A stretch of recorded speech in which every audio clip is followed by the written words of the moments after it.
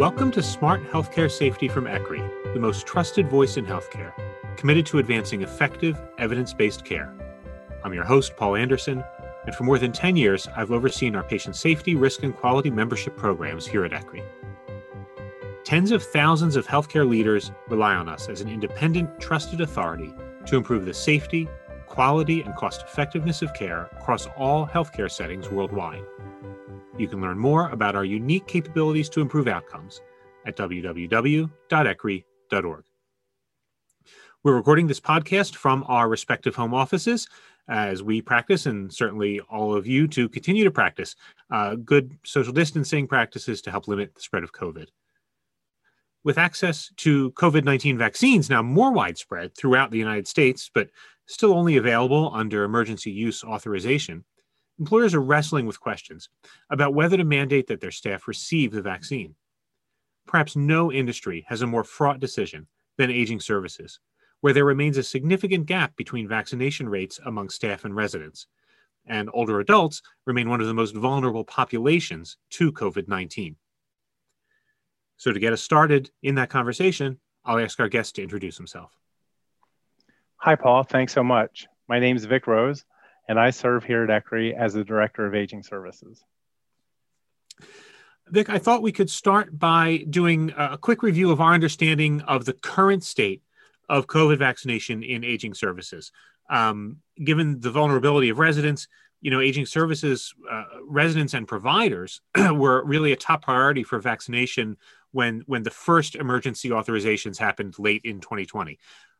We're 6 months later. What do we know about where we stand now?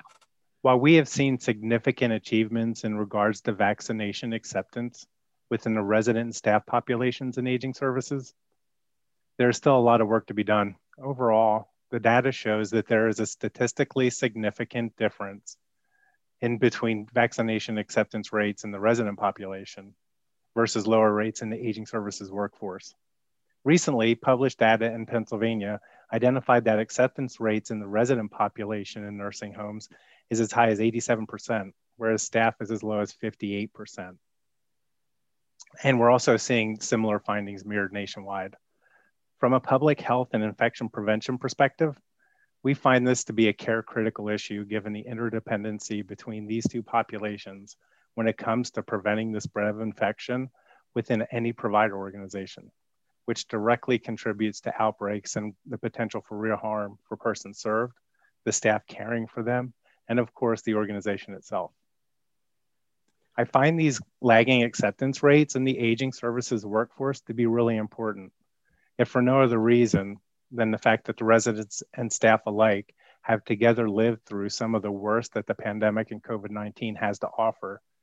And yet one has to surmise that there are some very real reasons that drive a greater level of hesitancy in one population over the other. And this is in spite of the fact that both have faced very real harm and dangers throughout the pandemic, and they've faced them together. So, Vic, we'll talk in a minute about strategies for increasing vaccination rates among staff. But before we get there, I guess my question is, if there's such a large majority of residents are vaccinated, I think you said 87% in Pennsylvania, right?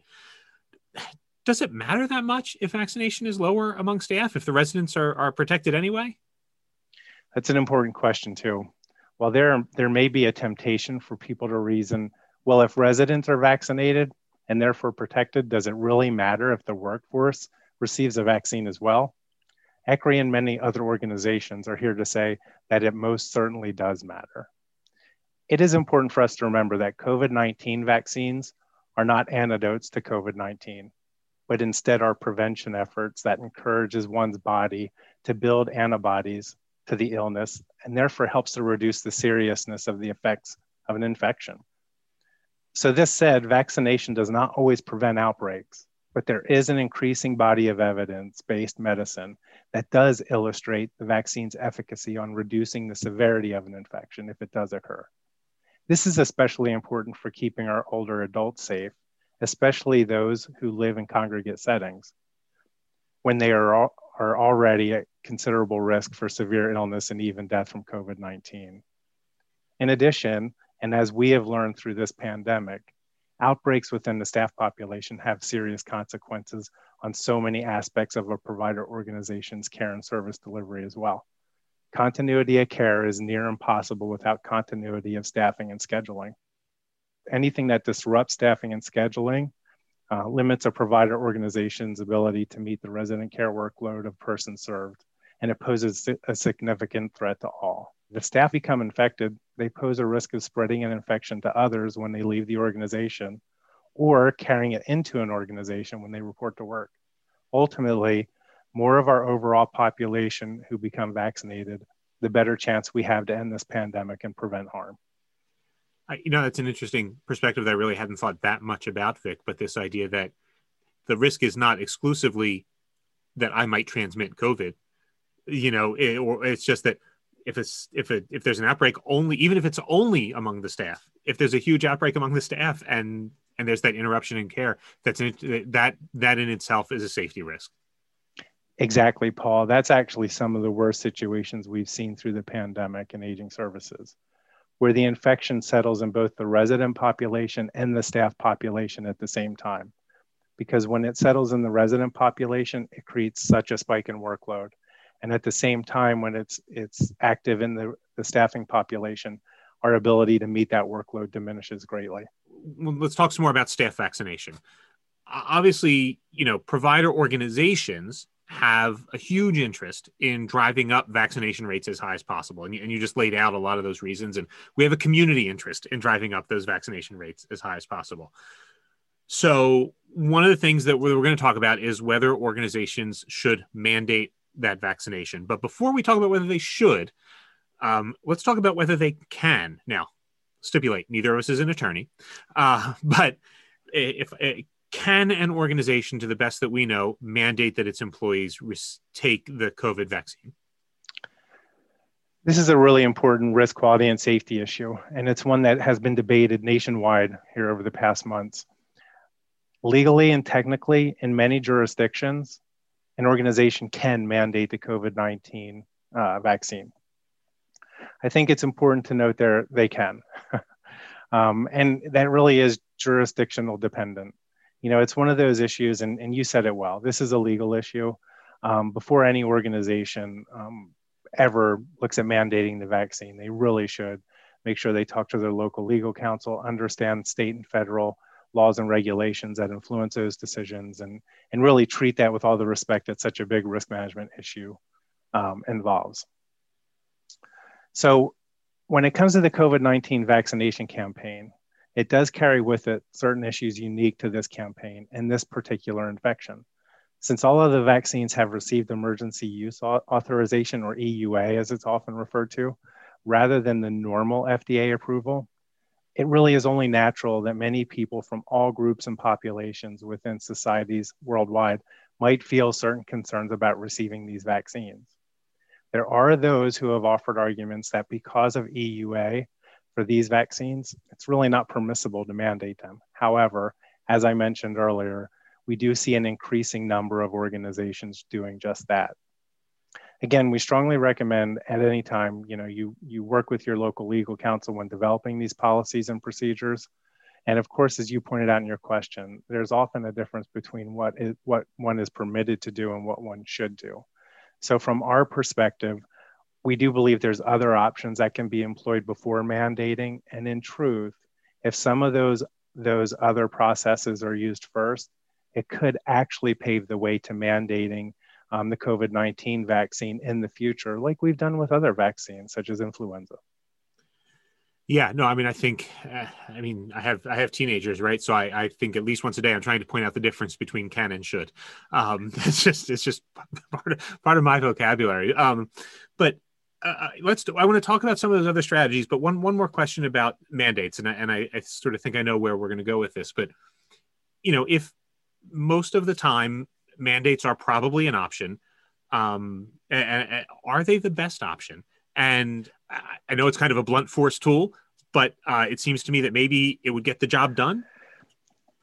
Again, and we've seen this many times in other vaccination campaigns where they've been mandated. Absolutely. And when the right understanding about a vaccine and a disease process and the evidence is there, you can employ different strategies to get it done. And there are some really important obligations to consider, both for and against mandating vaccines. There are many who believe that as healthcare professionals, and this is not just direct care workers, clinicians, practitioners, but also everyone who works in a healthcare setting in any role, that we have somewhat of a moral obligation to get vaccinated, since a failure to do so can actually cause harm to the very people we have promised to care for and protect.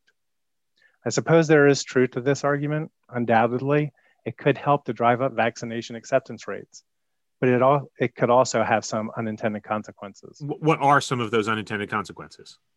One consequence to mandating is that it could add to existing stressors that are already affecting staffing and scheduling in aging services. And that could actually be added to depending on what the outcomes are for employees who actually decline the vaccine. With pandemic-related turnover and burnout already a concern, terminations for not getting vaccinated could make a bad situation worse. In addition, where lack of trust is an underlying driver for hesitancy, mandating the vaccine could actually work to make those types of issues worse.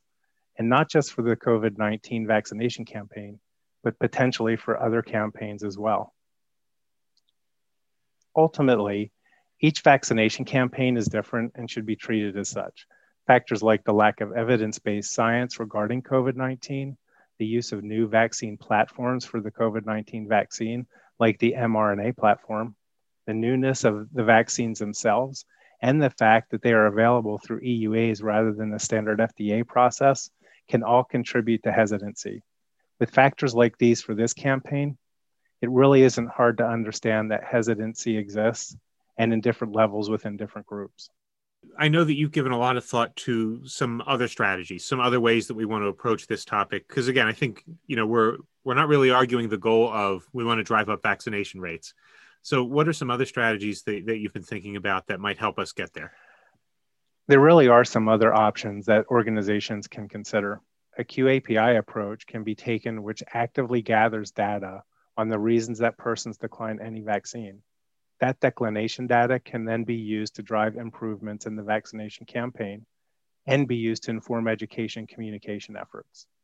Secondly, we must remember that if a person has reasons that they choose to decline a vaccine, whether we believe the reason is valid or not, it is really a reality. Furthermore, education, science, or reasoning may not help a person to overcome their particular fear, concern, or reason for declining. So it is not just about educating. It is also about seeking to understand the reason for individual declination and helping that person to overcome it. This often takes a trusted messenger, which can differ between groups of individuals, cultures, and so on. Therefore, it is important to remember that it isn't just about the message. It is about how the message is delivered. Now that we're 6 months into this idea that the people who were champing at the bit to get the vaccine, they've probably gotten it at this point. And now it's, how do we, there's access issues. Of course, there's always questions of access, but then there are questions of how do we help those who have, I think it's important to frame the distinction between hesitancy and just outright refusal, and to sort of say, okay, patiently, respectfully, thoughtfully, what are your questions? What are your concerns? And to sort of work through that. And that's painstaking because it's person by person, but it seems to me that that's a much more healthy way to get from here to there.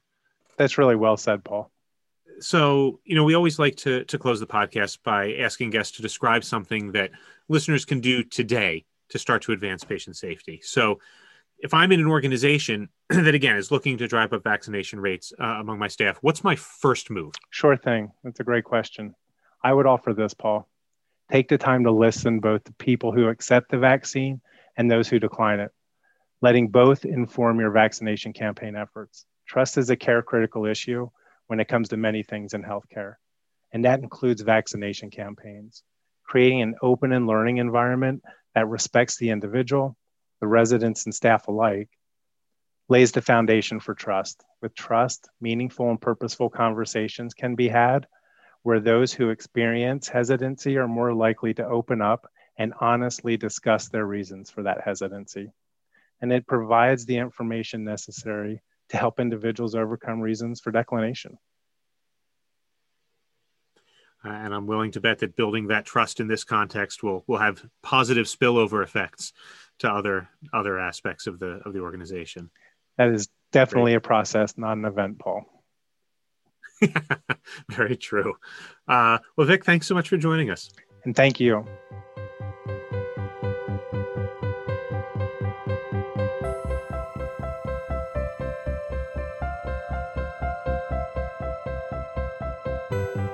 You could learn more on COVID-19 vaccination among aging services staff in 2 recent blog posts available at blog.ecri.org, as well as in the March-April 2021 ECRI Insights column in Annals of Long-Term Care, Clinical Care, and Aging. Be sure to subscribe to Smart Healthcare Safety on Spotify, iTunes, Google Play, or wherever you get your podcasts to get our latest episodes. We welcome your feedback. Visit us at ecri.org or email us at ecri-podcasts@ecri.org.